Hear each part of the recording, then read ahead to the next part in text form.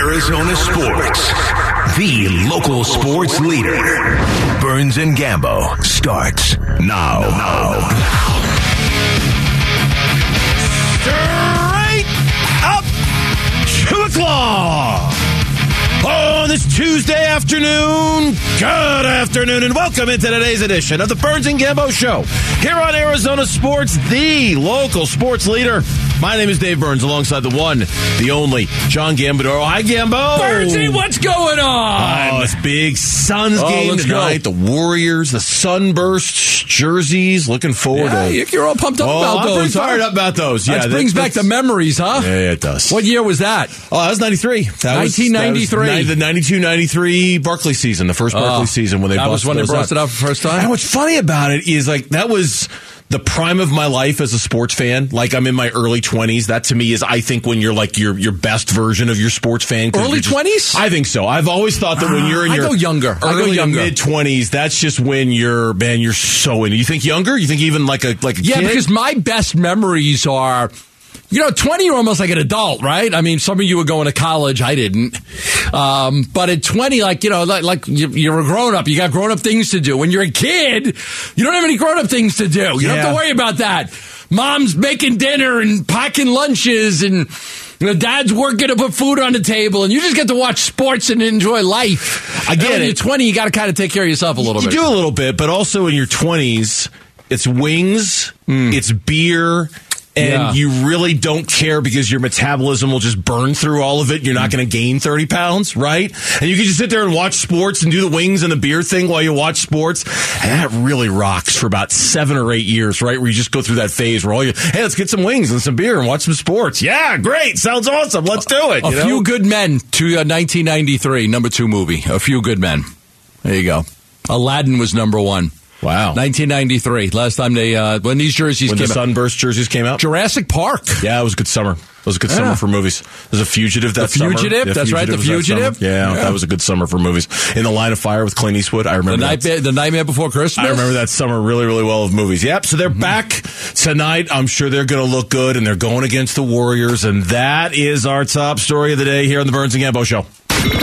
Burns and Gambo, the weigh-in.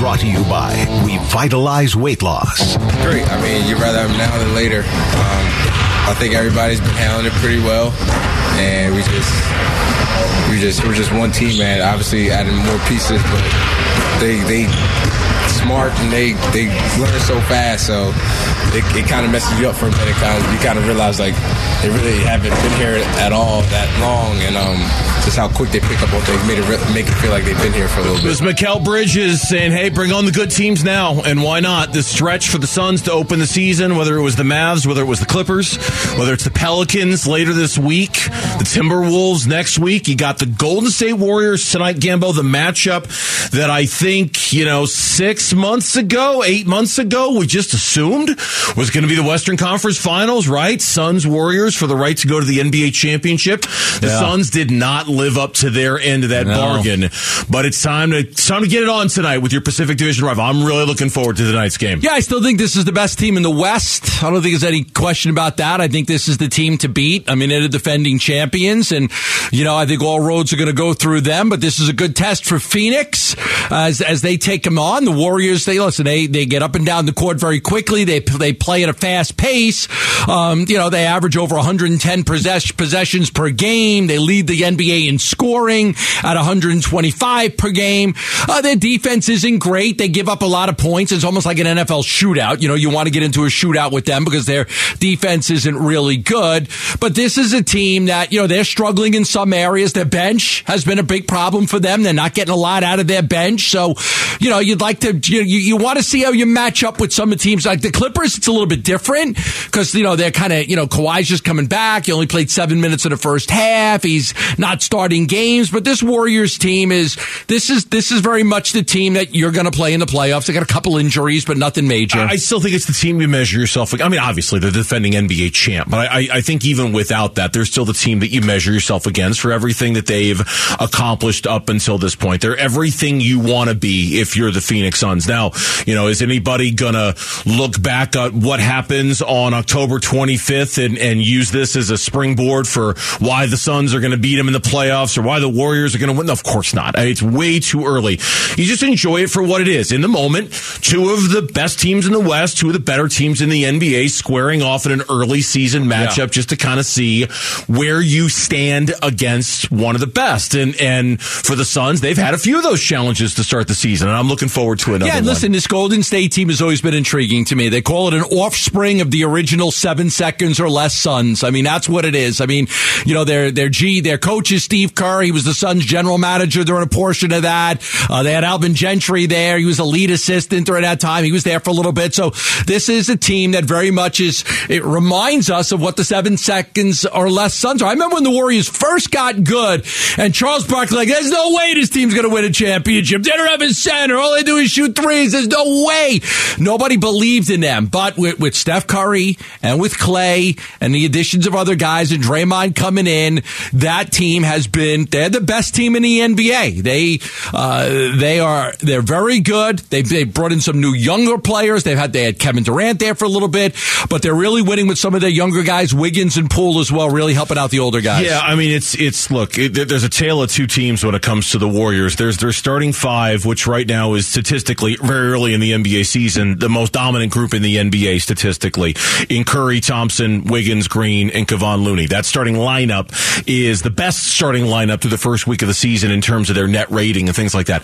It's the bench. And the last time we saw the Warriors play, they're up by 24 against the Sacramento Kings on Sunday night. Steph Curry comes out of the game in the third quarter, fourth quarter, and he thinks that's it. He's done. I'm not going to have to come back into this game. We're up 24 over the Sacramento Kings. And the bench was so bad for the Warriors in that game. Steve Kerr, after the Sacramento game, called a late timeout. He was not happy with his bench at all. The main thing was just the lack of energy. You got a group of reserves out there. Those guys should be dying to be on the floor and flying around and playing with huge energy. And that was what I was upset about. It was a careless transition defense possession. There was no juice, no life to that group. And we're going to have to find what we're looking for in terms of energy and leadership. It's not entirely fair to them to put all those guys together, but it's a tough league. It's sink or swim, and you gotta figure it out. When they start with Curry, Klay Thompson, Andrew Wiggins, Draymond Green, and Kevon Looney, they're crushing opponents. Okay, they crush opponents. Now they are when every other lineup combination is put in, they're a minus 29. Now they eventually won that game against Sacramento that you're talking about. They won it by 5, 130-25. They barely won it. Real shaky fourth quarter. But they're trying to figure out what is the right combination of players, and then injuries come in a factor. I mean, Dante DiVincenzo, who has been coming in for Curry late in the third quarter, and Trey Lyles, and just trying to find that right combination on the bench, because when those starters come out, the bench has been really bad. Yeah, it has been, and it's so early in the season, but it has been the problem for them. And of course, the Suns, what we're all going to be looking for. We're going to be looking to see Devin Booker, his dominant start so far. Does that carry over? All eyes are going to be on Chris Paul. We're going to have, I'm sure, a ton more conversation about Chris Paul all year, right? Year. Every game, every quarter, every shift that Chris Paul is out there, we're going to be watching him maybe more closely than we ever have. Is he old? Is this by design? Is this part of the plan? We've got a great poll question right now at the Burns and Gambo Twitter page. We're going to talk more about that a little bit later as well with Chris Paul. DeAndre Ayton and how they continue to use him, and does he continue to evolve as the number 2 scoring option on this team, right? And then, of course, the Suns' own bench and waiting on a Jay Crowder trade, and does Damian Lee continue to play well? What about Cameron Payne? What about all of those questions are still questions for us for the Suns, because we're only 3 games into the season. And we'll have Jock Landale at 3 o'clock today? Yes, we'll Jock have Landale. Jock Landale. From Down Under. Yep. The Australian is going to join us at 3 o'clock, so we'll talk to him. He's in Australia? Right? No, but he's from Down Under. Okay. I didn't say he's there. I said he's from Down Under. The Australian from Down Under. From Down Under. I thought maybe he made a quick trip to go see his family or something. No, he's from there. Hell of a jet lag. Those guys still play? I'd go see them if they came out and played. I haven't heard about the men at retirement. Oh, that's right. If the men are going to work, I'd go see them. Chelsea is just cringing right now listening to this. Probably. I know. Probably. Like, your music sucked. I don't know how anybody listened to it. I think the lead singer is still out there doing his thing. I don't know if they're together as men at work, but I think Colin Hay, I believe his name is. I think Colin Hay is still out there touring. Had a couple of good hits. Oh, they were huge. Yeah. Oh my God, they were. Yeah. So I'd go see them if they came out here. Let's make it happen. Yeah. Well, you let me know how that goes with Chelsea, and I'll tell you if we've got plans or not. I'm not so sure Chelsea's going to want to go see men at work. They're probably pushing their late 60s now at this point. When we come back on the Burns and Gambo show, the Cardinals got the win the last time they played Minnesota, but since they beat them there in Minnesota, way back, way back. That's next on the Burns and Gambo show. Burns and Gambo. Afternoons 2 till 6 on Arizona Sports, the local sports leader. Cardinals coming off the mini bye, off of being on Thursday Night Football, so a few extra days rest. The Vikings coming off the bye-bye. They get a full extra week to prepare for the Arizona Cardinals and to rest up. The shame of it from Minnesota's standpoint, you sent me this note today and I didn't realize this. They don't, I mean, I'm sure they appreciate the rest.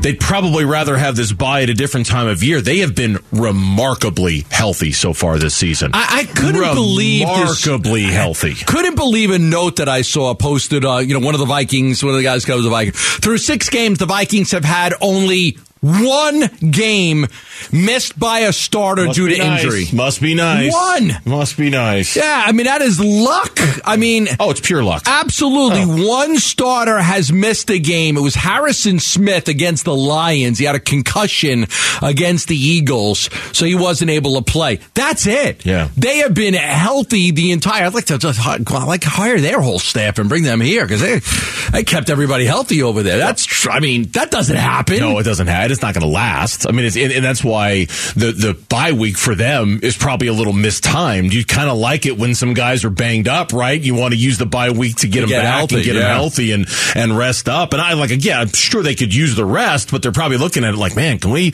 petition the league to get this thing a little bit later on in the season because they're going to get injured. They're going to have some guys who are hurt. The Vikings come into this game, the Cardinals come into this game facing a Vikings team that's 5-1. This little nugget is probably going to amaze some people because it has been the last time the Cardinals played them was just last year. They beat them. Greg Joseph missed that field goal, right? They probably should have lost. That was here in Arizona. It was here in Arizona, week 2, if memory serves. Greg Joseph missed the field goal. What were you going to say now? I was going to say, I'll let you guess. The last time the Cardinals won in Minnesota. I don't need to guess. I read the story. Fly Like an Eagle was, by the Steve Miller Band, was one of the top songs. Okay. Dreams by Fleetwood Mac. Lonely Boy by Andrew Gold. Don't Stop by Fleetwood Mac. Barracuda by Heart. Barracuda? Barracuda. Kansas. Carry On Wayward Son. Barracuda? Yeah, okay, whatever. You're acting like you haven't heard him speak for the last 10 years. I've heard Dr. Peppa and Iowa. I've never heard him say Barracuda. Seriously, that's like, I've worked with Gambo for 11 years. That's one of those, I'm going to attach an R to a word that it doesn't exist. I've never heard that one. Barracuda. Slow down when I talk a little bit. Yeah, like the last time the Cardinals have had a terrible history of being in Minnesota. It's crazy. Well, don't tease me like that. Give me the year. 1977. Yeah. The Cardinals haven't won a road game in Minnesota since 1977. Now, they played 1991, they got beat. 1996, 1998, 2000, 2006, 2010, 2011, 2012, 2016, 2018. It's like they haven't played them. One of those games was a playoff game, 1998. That was after they beat with Jake Plummer, right? That's after they beat the Cowboys. You know what? I was just going to say I was actually at that game. You were at that game. So they beat the Cowboys. It was one of the great moments. I was kind of new in town, only been here for like a year or two, and the Cardinals beat the Cowboys in a playoff game. It's like, wow, this is great. Then they lost to the Vikings. They got crushed by them. They don't win there. The last time they beat them on the road, the starting quarterback for the Cardinals was Jim Hart. Jim Hart was the Cardinals quarterback. Fran Tarkenton was still playing. He was in his second to last season. So the last time the Cardinals won in Minnesota, Fran Tarkenton versus Jim Hart. Come on. Yeah. Come on. You know what made its debut in 1977 as well? Star Wars. Oh, my God. There you go. Star Wars came. That's the year it came out. That's the year it came out, 1977. Star Wars. That's how long it's been. So, yeah, it's been a while. And, yeah, I was at that playoff game. That was the Jake Plummer year when they beat Dallas the week before. They went to Minnesota. You truly were a young man then. I was a very young man. Sometimes I say it about something that happened 5 years ago. You're not really, but that time you really were a young man. I was a very, very young man. True story, being that I was born and raised in Arizona and never really spent any time out of Arizona, I had to borrow clothes from my father because it was going to be so cold in Minnesota. I didn't own anything I could wear. Like, it was going to be freezing cold, and I'm like, Dad, I need to borrow. Well, they played outdoors then. No, they were still in the 77. Oh, 77. No, in the playoff game. In 77, they were playing outdoors. Game in 98, they were playing indoors. But outside, Chuck Foreman and Alan Page. So, that being said, how much of an accomplishment would it be, A, to beat a team in a place that you haven't won since Star Wars debuted in theaters, and B, maybe more importantly, probably more importantly, to beat a team that's 5-1 and is off to the start that they're off to. Yeah, it's more important to win these games because, the Vikings, they're good, they're healthy, and a lot of people may be looking at this right now and saying it's most likely a Viking win. Look, you're going to, at 3-4, you're going to have to win some games that you're probably not supposed to win, and this might be one of them. On the road against a Vikings team that's 5-1. You're probably going to need to win some of these games. There's still a lot of people that doubt the Minnesota Vikings. There's a lot of people that aren't really sure if, and you're one of them, aren't really sure if they're a great team or not. They're 5-1, but how good are they? This is me raising my hand over here. It's like the Giants. Listen, I'm a Giants fan. Honestly, I don't think they're that good. And I'm glad to hear you say that because I honestly don't know if they're that good either. The Jets, honestly, I don't think they're that good. So there's some teams that have gotten off to really good starts that you're like, we're surprised by the Vikings being 5-1. Well, we're surprised by the Jets start. We're surprised by the Giants start. You don't think people were having the same conversation about the Cardinals last year? You were. They were. Yeah. And you know what? They were right. They were right. Yeah. They were right to have those conversations about the Cardinals. And I think because of that, and just because of our experience covering this league and being fans of this league, we know there are certain starts you go, okay, yeah, that's legit. That team is like Philly. Philly's really good. All right. They're good. They're I believe it. I buy it. Kansas City, obviously. Buffalo, of course.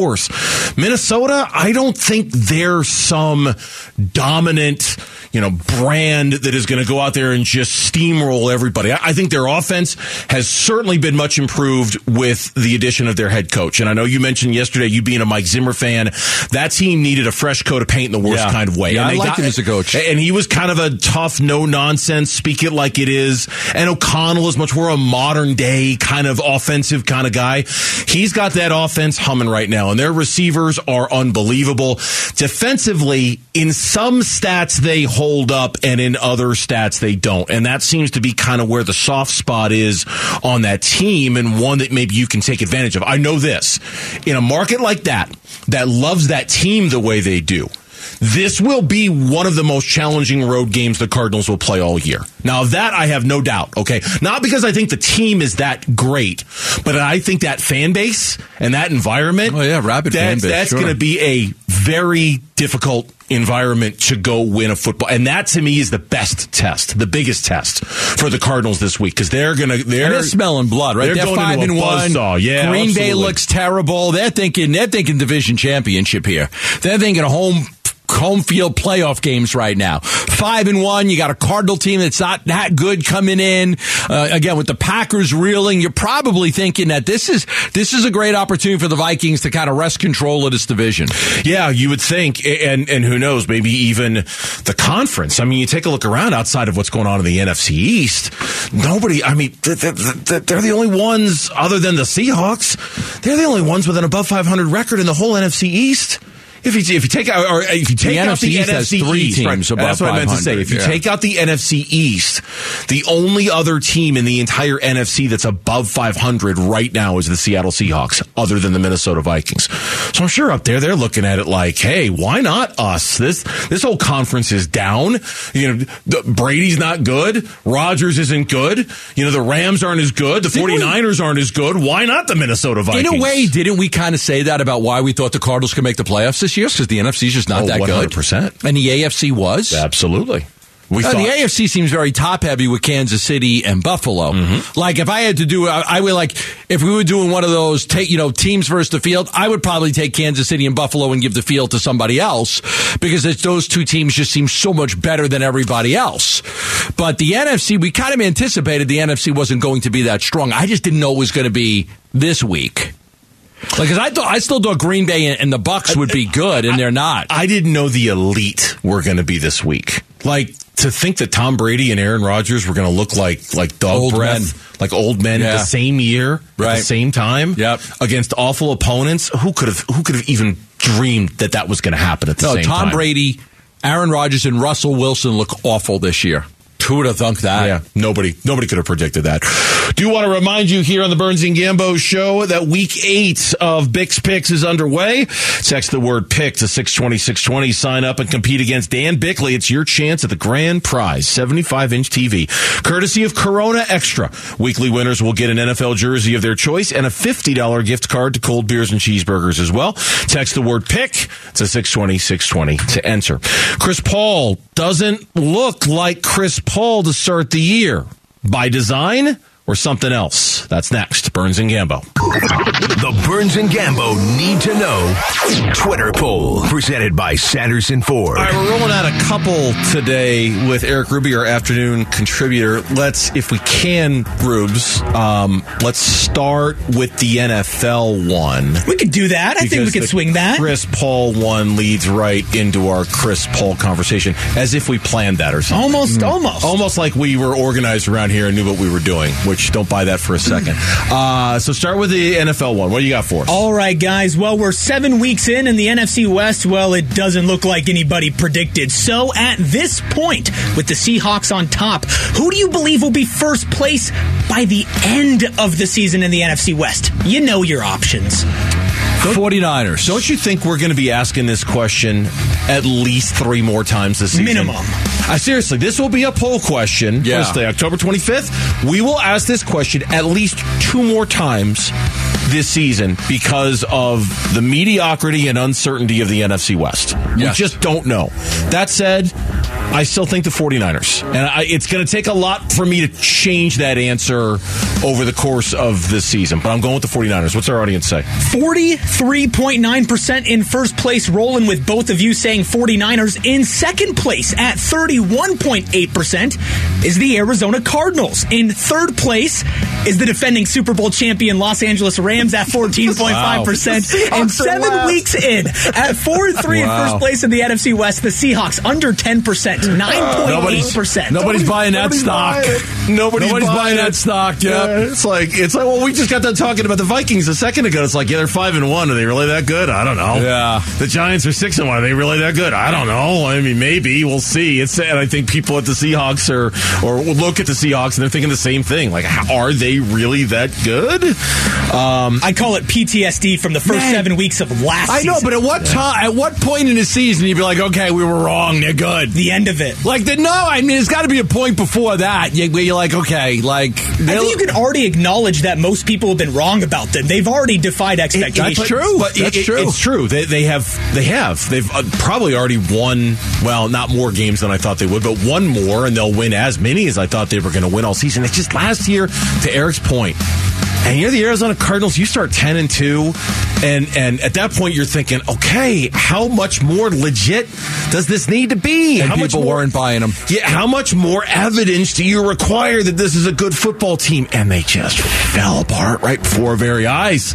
It happens. The truth is, it happens. All right, what's question number 2? Question number 2, we're crossing over to those Suns. It is Suns Day here on Arizona Sports, and the question is about CP3. Obviously, he's taken more of a backseat role this year. Do you believe that's more by design or more by Father Time? I'm going with Father Time. I'm going Father Time. I think it's by design because of Father Time. They play hand in hand. You can't play both sides of the fence like that. My name's on the billboard too. I can answer the question however I want. I'm not getting any younger. No, you're not. It's the Burns and Gambo show. Try to vote for both to see if it works on the Twitter page. Try to see if you can vote for both. No, you can't. No, I'm just saying that's the right answer, but the answer is Father Time. Father Time. 62.1% rolling with you guys, saying it's my Father Time. 37.9% saying it's more by design. All right, that's the age catches up to everybody eventually. Sure does. Sure does. I am not a young man. You're right. You're not. Chris Paul, and we mentioned it at the beginning of the show. Yeah, we are going to watch. I don't know if we've ever watched Chris Paul the way we're going to watch Chris Paul until you go back to like the beginning of his career here, where you were really like hyper watching him to see how different he was going to make things, how he was going to improve things, how it was going to change. I think we're back to the same point where like every time CP3 is on the floor, my attention is going to be focused on him. How does he look? What does he do? Is he passing up shots? Is he aggressive? Is he passive?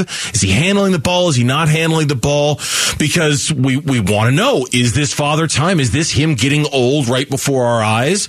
Or is this part of some grand plan by the Phoenix Suns to figure out other options with Chris Paul's inevitable decline? Listen, no matter what you say, it doesn't take away from the fact that he's not shooting the basketball. Like, you could say by design, but the assists are there. He's averaging about 11 assists per game, so he still has the court vision. He still has that great brain. He still can make a terrific pass. Can't shoot the basketball anymore. Right now, through 3 games, he's shooting terrible. Yeah. He's had worse shooting percentage, and his three-point percentage is what, like 9%? He's shooting about 9% from 3-point range. He's made 1 basket, and I think he shot it, 11 times from 3-point range? 1 for 11? 1 for 11. He was 1 for 8 against the Clippers. He's 1 for 11 on the season. 1 for 11 on the season. So, like, that is, that's a different thing. Why is Chris Paul struggling so poor? How many elbow jumpers has he taken this year? I count on one hand.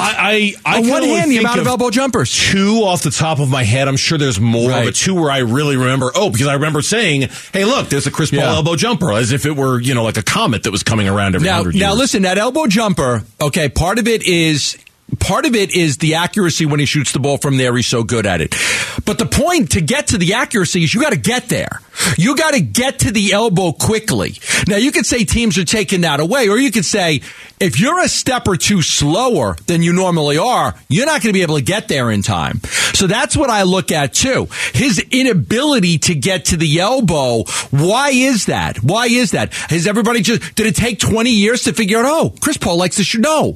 Everybody knows that's what he likes to do. You just couldn't take it away because he was so good at getting to that spot. Using quickness got him to that spot. How much of that quickness is gone, that first step? Because if that goes, then you're not going to get to the elbow with room to take the shot that he's been so good at. Sam Amick was a longtime NBA writer, was a guest on the Bickley and Murata show today, and he brought up the Father Time thing too. Oklahoma City first got Chris. They sat in a room with he and his personal team, like his agent and a bunch of his people, and Sam Presti and his Thunder front office had a PowerPoint presentation that they shared with Chris that had all this stuff about what typically happens to point guards who at that time are, he's looking at 35-year-olds, not 37. Mm-hmm. And Chris, of course, kind of didn't take kindly to this and decided to prove everybody wrong, and he has to this point. But there's a reason that the data looked the way it looked in that presentation. There was a story on Bright Side of the Sun today about Chris Paul, and I want to share this with everybody because I shared this with you this morning. Only 28 times in the history of the NBA, all right, the history of the whole league, 28 times, has a point guard started 50 or more games over the age of 35. Okay, 28 times in the history of the league has a point guard been basically the starting point guard for a team. 50 or more starts over the age of 35. Okay, I'm with you. When you narrow the search parameters to above the age of 37, how many times has an NBA point guard started 50 or more games? 7 times. And the last one to do it, by the way, was Steve Nash a full decade ago. Wow. He was the last one to do it. How many over 35? 28 times. So 28 down to 7. So 21 of those guys that were starting at 35 were done by 37. Yes. Done. That's out of that rare group that started after the age of 35. 21 of them out of 28. 21 out of 28. Okay, 7. It says it's very easy to figure out. 7, 14, 21, 28.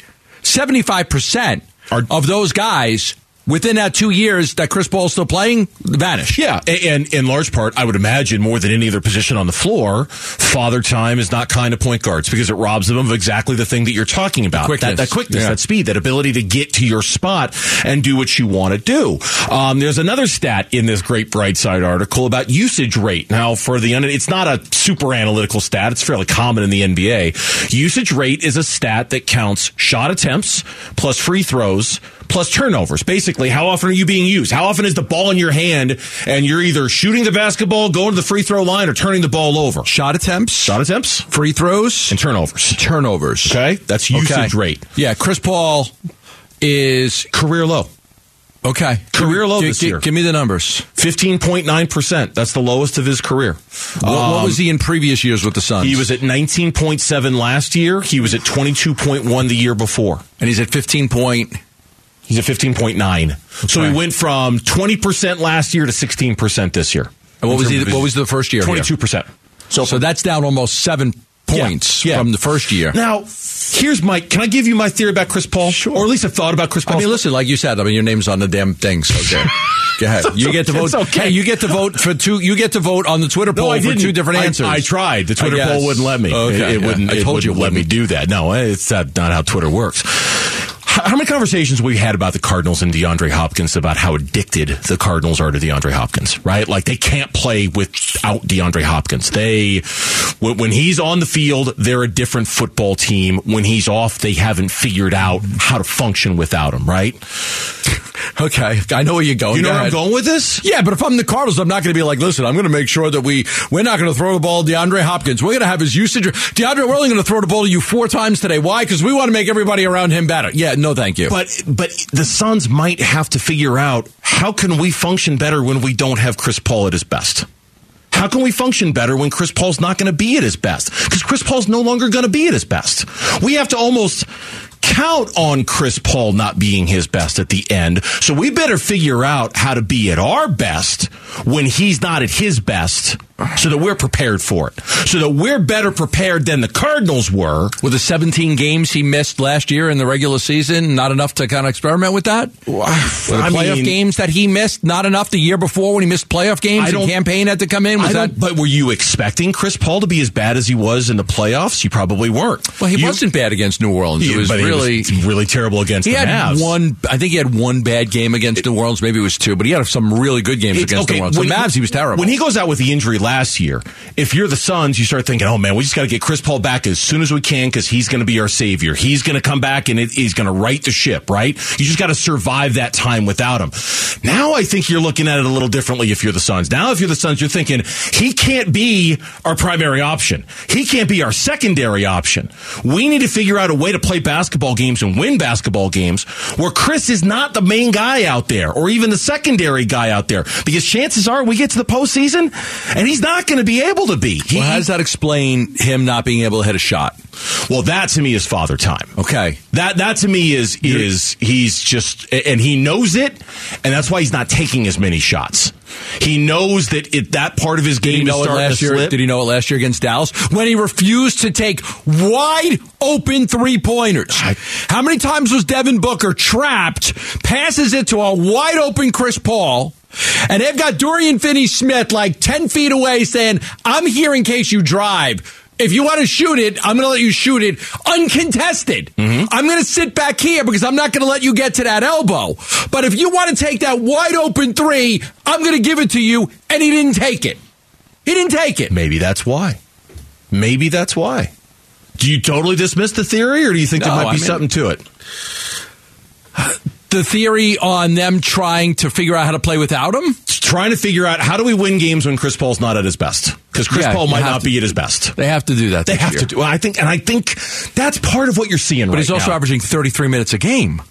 Yeah. That's not like, it's not like he's averaging 33 minutes a game. He's out there quite a bit. And he's averaging, last year he averaged 32.9 minutes per game. This year in 3 games, he's averaging 33. Like, it's not like they've cut his time down. No, but I mean, one of those games, too, was an overtime game. So there was a few extra minutes, and it's only a 3-game sample size. So we'll see. You're right, but let's see where those minutes are a week from now or 2 weeks from now. When we come back on the Burns and Gambo show here on Arizona Sports, last night, 2 teams joined a wide group of 3 and 4 teams in the NFL. It's a big club. The Cardinals are a part of it. Can they flourish as a part of it? That's coming up next on the Burns and Gambo show. Burns and Gambo. Afternoons on Arizona Sports, the local sports leader. Empty spread. They fake it to Jones. Keeper Fields cuts inside, looking for the goal line. Into the end zone for the touchdown. Off to the left side of the line. Bears around the board with 6 more. That was Justin Fields' touchdown run. Made it 10-0 against the Patriots last night on Monday Night Football. That was WBBM with the call. The Bears would, on the strength of a whole bunch of turnovers and a quarterback controversy, for lack of a better word, Bill Belichick claimed that the people on the team that needed to know he was going to play both quarterbacks knew. But there were a bunch of guys on the roster like, I had no idea we were playing both quarterbacks. I had no idea that Mac Jones was going to play and that Bailey Zappi was going to play and that they were both going to play. But Bill's insisting, no, that was the plan all along, and the people who needed to know knew. But the Bears didn't look half bad last night. I'll give them credit. That might be one of the best efforts, Justin Fields, that we've seen out of him and them since they drafted him. They kind of looked like they knew what they were doing. He threw for 179 yards and a touchdown, but he ran for the 82, converted a lot of big third downs running the football, and they pounced all over New England and buried them. And, he's a guy that can keep drives alive, with those legs, kind of like what Kyler can do. And so that was a good game for him. I mean, that was a good game for him to go out there and play in. I think I was reading it was a matchup of quarterbacks from the College Football Playoff National Championship game when Fields went against Jones. So that's always pretty good. When Alabama played Ohio State. Alabama, Ohio State. So kind of a rematch of those two guys playing against each other. So I don't believe in the Bears. But the interesting thing now, and you sent a screenshot today of the standings, and it just caught my eye. And man, the 3 and 4 teams, right? I mean, like, it's like everybody in the league is 3 and 4. Feels like it. It does feel like it, that everybody's 3 and 4. And you take a look at those standings, you're like, and the Cardinals are in there, but Washington, Green Bay, Chicago, Tampa, Atlanta, Los Angeles, San Fran, and the Cardinals. That's 3, 5, 8 teams are 3 and 4. Well, the Rams are 3 and 3. I only included them because they've got 3 wins. They're the one. But okay, so 1, 2, 3, 4, 5, 6, 7, 8 teams have 3 wins. Yeah, 8 teams have 3 wins. Half. Okay, the NFC has 16 teams in it. Yeah, half of the teams in the NFC have 3 wins. Okay, half of them. So now you're going to have a division winner in each. There's going to be one division winner, and then you got 3 wild cards, right? Correct. None of the 3-win teams right now are going to win the East, okay? The Washington Commanders are not winning the East, so they're not going to win that. I doubt that an NFC North team wins it either, because the Packers are so bad, and I think the Vikings are so the Vikings are 5-1, so just say the Vikings are going to win that. One of the 3-win teams is probably going to win the South, the Falcons or the Bucks. Unless the Saints come out of nowhere and do something. If Winston comes back, maybe they can. So I think one of those teams could win the division. And then clearly one of the 3-win teams, Arizona, San Fran, and the Rams, can win the West. But, you start to look, not all of those teams are going to make the playoffs. So when I look at all the 3-win teams, I'm probably thinking, okay, one in the South. And the way the East is going, Burnsy, you might have 3 teams from the East getting the playoffs. Probably. I mean, if the season were to end today, you certainly do. Philly's the 1 seed, the Giants are the 5, and the Cowboys are the 6 if the season ends right now. So when I looked at this, and I was fascinated by you when you sent it over, I'm looking at all the 3-win teams, and an early indication would be that there's probably only 2 of these teams that are going to make the playoffs. Whoever wins the South and one more wild card. That was my early indication. Unless somebody overtakes the Vikings or somebody overtakes. I could see somebody overtaking Seattle, so that would be a 3-win team. The Bucks and Falcons, the winner of that could be a 3-win team. So you 2 or 3? Like, if I go back at the end of the season and we keep this list, there's no way more than 3 of those teams make the playoffs. There's no way. It's 2 or 3 of those teams can make the playoffs, but no more than that. No more. And I think you're absolutely. I think another way of phrasing it is okay. Other than whoever wins the South, okay, and for right now it's the Tampa Bay Buccaneers. They're in the 3-4 club. Other than whoever wins the South, all of those other 3-win teams are probably battling for one playoff spot. One. Unless things dramatically... unless one of the teams win the West. Well, yeah, but overtake Seattle. I've got Seattle at 4-3, but so even if they do, Seattle might then drop and take a wild card spot in addition. You know what I mean? Yeah, So 2 of those, if you want to count Seattle in there. So you're talking about a group of the Rams, the Niners, the Packers, the Falcons, the Commanders, the Cardinals, and the Bears. They're all in the 3-4 club. And the way things, at least early, are trending, knowing things can change with Seattle and knowing things can change with the Bucks, all of those teams, Rams, Niners, Packers, Falcons, Commanders, Cardinals, Bears, are all probably fighting for one playoff spot. One. That's it. Yeah. Again, not knowing what happens with the West, and maybe Seattle falls and the Rams rise, or Seattle falls and the Niners rise. But between, the Eagles, the Giants, and the Cowboys, I know it's early. We're not even halfway through the season yet. It's not as early as they're kind of starting to solidify. Like it's like we had this conversation with the Cardinals last year. Like at some point, the record dictates you're getting into the playoffs. I can't remember what point we reached that with the Cardinals last year, but remember that they're going to get in. Yeah, we came in after one of the games last year, and we said they're in. They're going to make the playoffs. They can't not make the playoffs. Just a matter of did they win a division and get to the wild card. Exactly. And you're Eagles, almost there with the East now, too. The Eagles, the Cowboys, and the Giants of all. Is it possible that one of them falls apart? Yeah, of course. Of course it's possible. But right now, those teams are all trending in a really good direction. There's just a lot of mediocrity right now. Now, I would have said, like if you said who's the best, right now, who's the best out of those 3-win teams? Who is the best 3-win team out there? You can't look at that anymore and just say it's the Bucks or the Packers. I don't know that I would pick either. Like, they should be. They should be. Who's the best 3-win team? Bucks, Rams, 49ers, Packers, Falcons, Commanders, Cardinals, or Bears. Somebody's got to be the best of that group. Just answering that question alone is impossible. It feels, who is the best team out of that group? I don't even know. Okay, let's play process of elimination for a second here, okay? It's not the Falcons. Who's the 2 worst teams? Who's the 2 worst 3 and 4 teams? I think it's the Falcons and the Commanders. No, I think it's the Commanders and the Bears. I changed my mind. It's the Commanders and the Bears. I would have said Commanders and Bears, too. Those are the 2 worst teams. Okay. And if you had to throw a third one in there? I'd throw the Falcons. Okay. Yep. I don't think that Chicago makes the playoffs. I don't think Washington makes the playoffs. And I don't think the Falcons make it. So Washington, the Bears, and the Falcons, I don't think that those teams are going to make it.